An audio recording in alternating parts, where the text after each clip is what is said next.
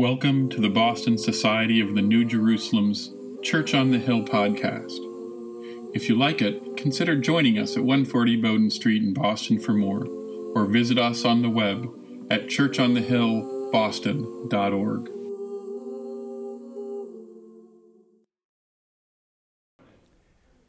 Today's book is of Mark, chapter 3, verses 20 to 35.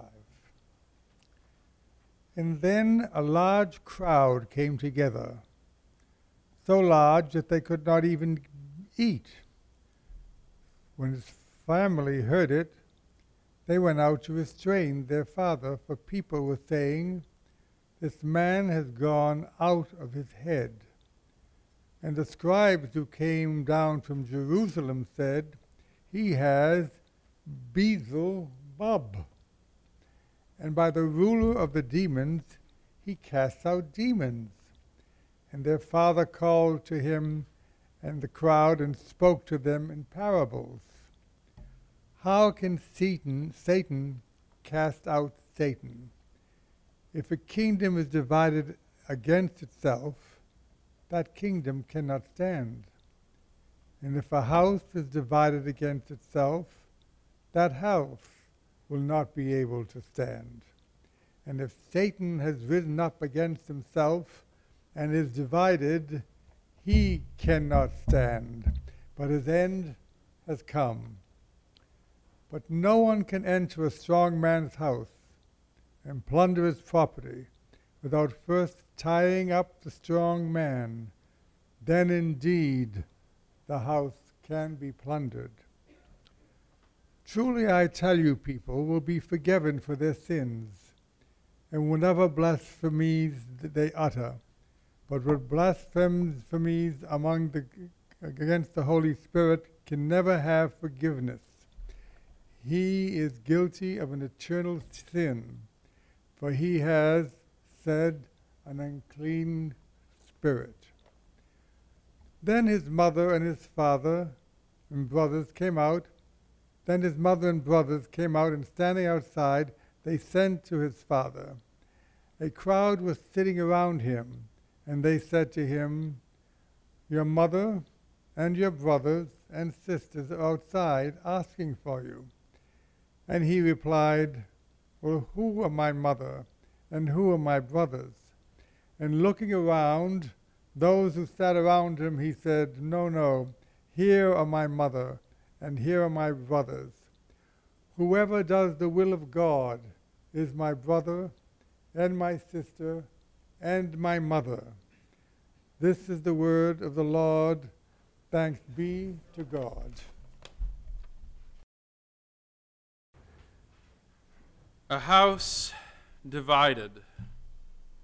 This passage in Scripture has been quoted over and over again.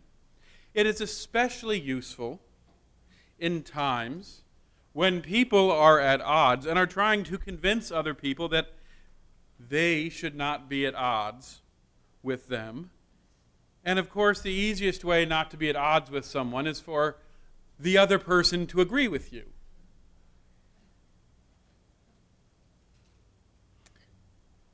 It's used somehow as oftentimes a justification or a wedge, hoping to bridge a gap in opposing viewpoints.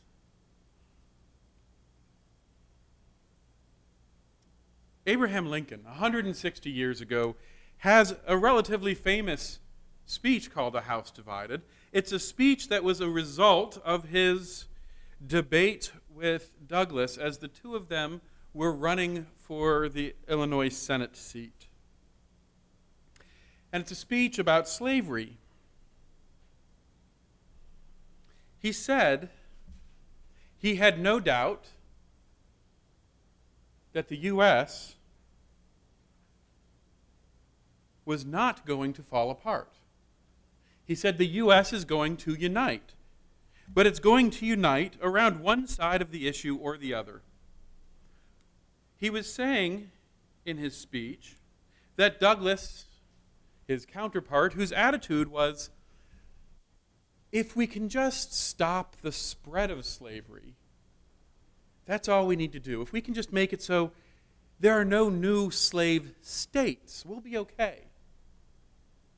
But we can protect the right of people to own other people as property. Lincoln understood that the nation itself had to come down on one side of the issue or another because, as a United States, if one state said yes and another state said no, well, a person can go to the state that was saying slavery was okay and buy slaves. Then you'd have to go to the Supreme Court saying, if it was legal in this state, why isn't it legal in that state? Or if a person, even if they forbid, and they actually talked about this, making it illegal to buy slaves in the United States, but allowing people to go to other countries and buy slaves and bring them back. It would cause a fundamental issue in a country that had a document that based its concept of existing around a concept of people being created equally. Two opposing viewpoints, one of freedom and one of slavery, could not live together. If any one state was allowed to have slavery, it would affect the whole of the country. If any one slave owner had the right to own slavery, it actually had international consequences. When a country is based in ideals, when you are based in values, you cannot hold two opposing values at the same time without causing a massive threat to the integrity of existence. Much in the same way that a person ultimately has a greater love, a higher love, a ruling love, each one of us are defined by what we love and care about intrinsically. If we say that we stand for something and we do the opposite, it destroys us internally. Now, one of my favorite stories to teach this to kids, I don't know how many of you are fans of Charlie and the Chocolate Factory. I can't help but having this in my mind. My daughter did a dance recital last night to one of the songs from the musical, The Candyman. And so it's in my head. But one of the things that I was thinking about this concept of division, and in case some of you don't know the story, I'll tell it. Willy Wonka has decided that he can no longer continue running his business and that he needs to look for an heir, and he has none. Now, Willy Wonka at one point decided he hated the world so much he was going to become a recluse, so he knew no one, and he needed an heir. So he came up with an idea. He was going to put golden tickets inside his candy bars, and whoever got a golden ticket would come to his factory for a tour. So there were a bunch of kids who showed up: Augustus Gloop, Violet Beauregarde, Veronica Salt, Mike Teavee, and Charlie Bucket. They showed up, and as they go through the tour, one by one, each one of the kids cease to be part of the tour through overstepping some bounds. So Augustus Gloop, a voracious candy eater, refuses to listen, and he leans in to drink from a chocolate river and falls in and is carried away. Violet Beauregarde, a snobby and boastful world record-holding gum chewer, is excited about a gum that changes flavor, starts off with salad, moves to dinner, and then ended in dessert. And in doing so, when she got to the blueberry pie, she started becoming full of blueberry juice and got bigger and bigger and bigger until she was rolled away to be juiced before she exploded. Veronica Salt was a wealthy know-it-all who liked to interfere with things. Veronica Salt saw that Willy Wonka used squirrels to select his nuts for his candy bars and interfered with the squirrels. And the squirrels determined that she was not a good nut. And she was sent down the slide where the bad nuts go. Mike Teavee was a distracted, slothful TV watcher who compulsively watched his handheld television and did not pay attention, but was so excited when he saw Willy Wonka experimenting with a way to enter and leave a television that he could use to help people get access to his candy. But before waiting for Willy Wonka to talk about the problem he was experiencing, he jumped into the television, and the problem is you could get in, and the TV shrank you down to TV size. But when you came out, you were still TV sized. So he was taken away to get stretched back to his original size. By the end, the only child that remained was Charlie. But that's important to notice, all these kids liked candy. None of these kids were against candy. Charlie ate the candy. He was fascinated by all that he saw. He was awed at the chocolate river. He thought the gum was incredible.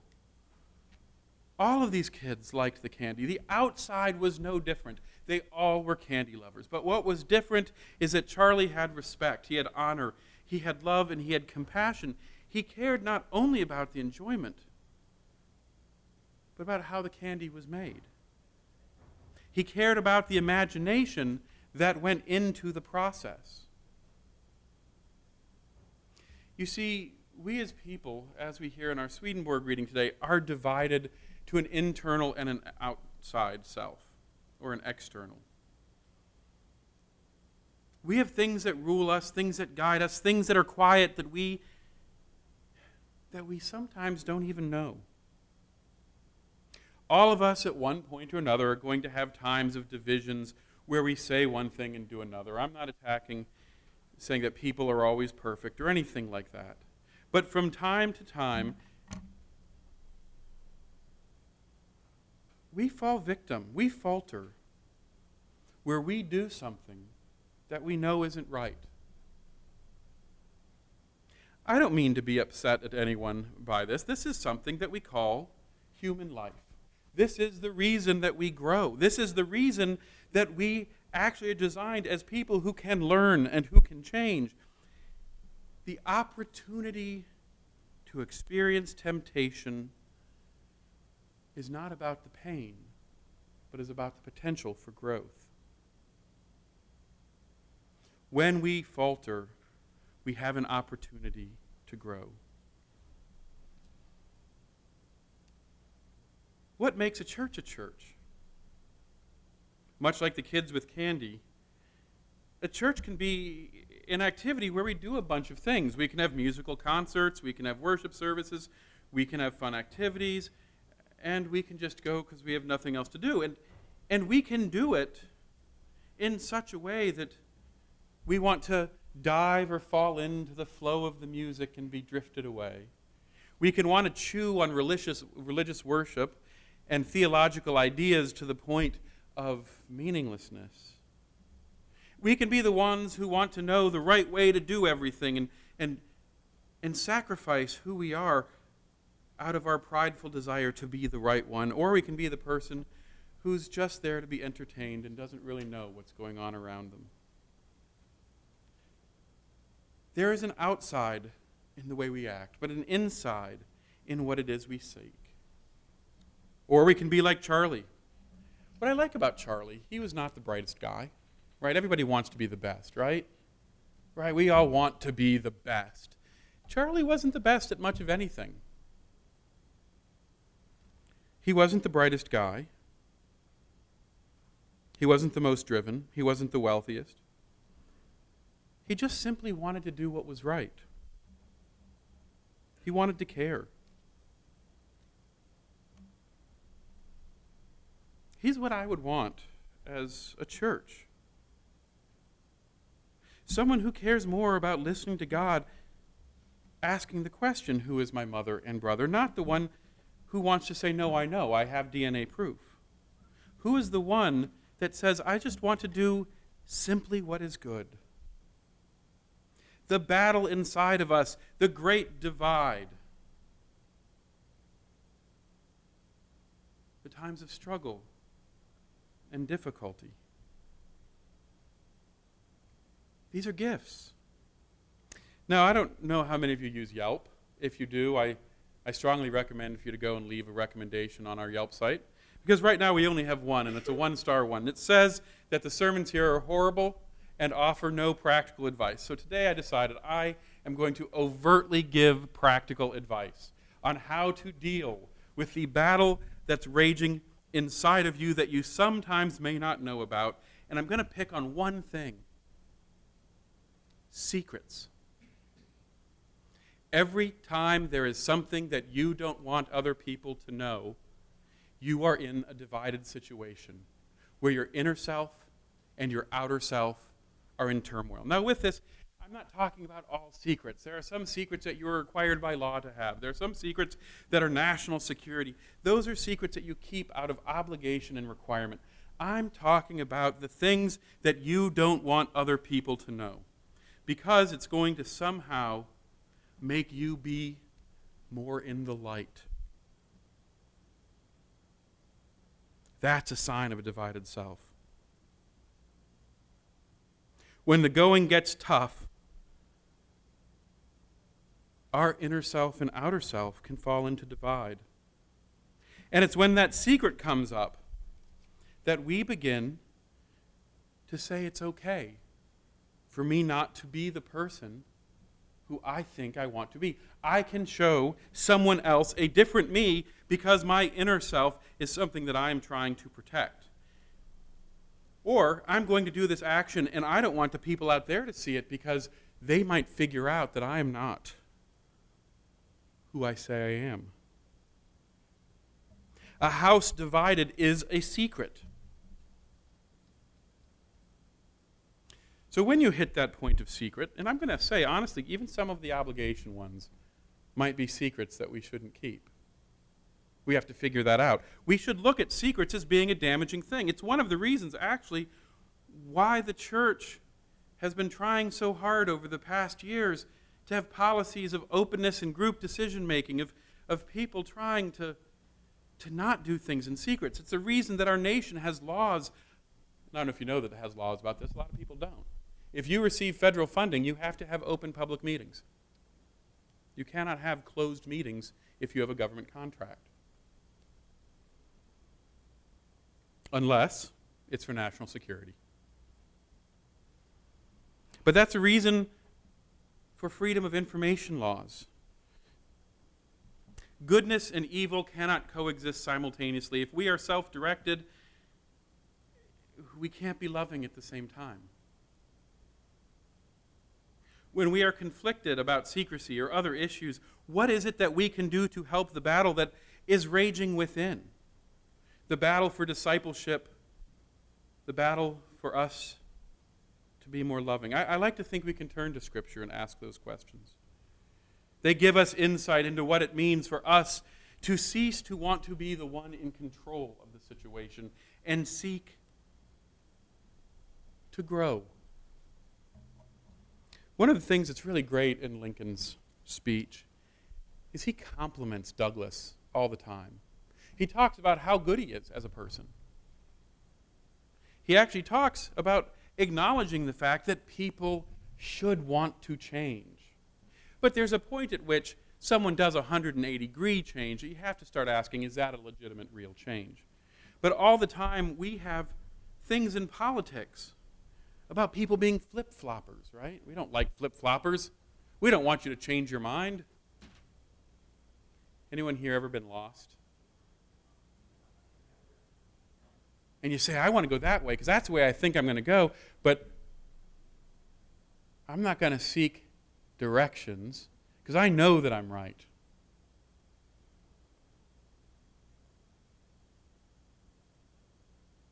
There was once a guy who said the best way to get somewhere in Boston is the way that you know. Trying to stop the people arguing about the best left and the right. But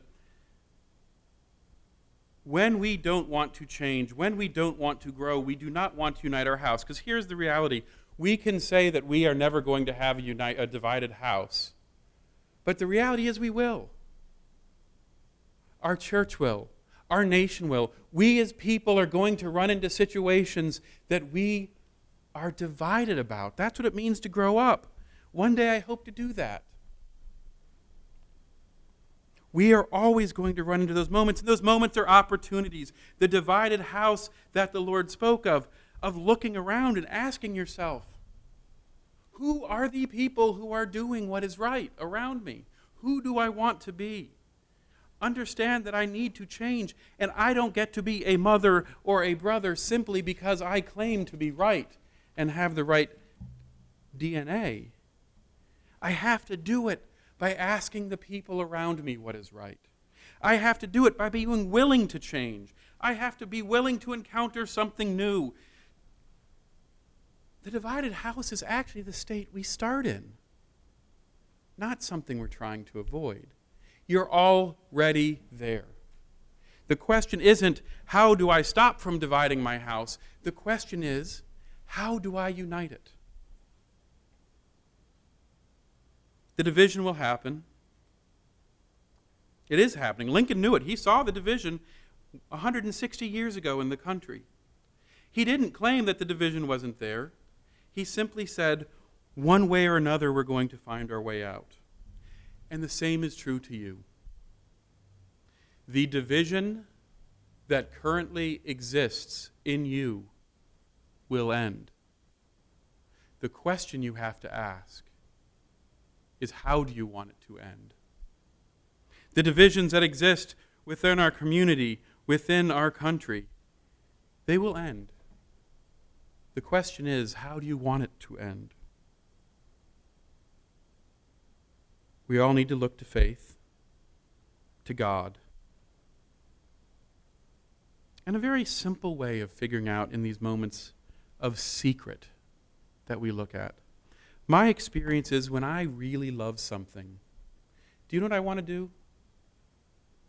I want to tell everyone in the world about it.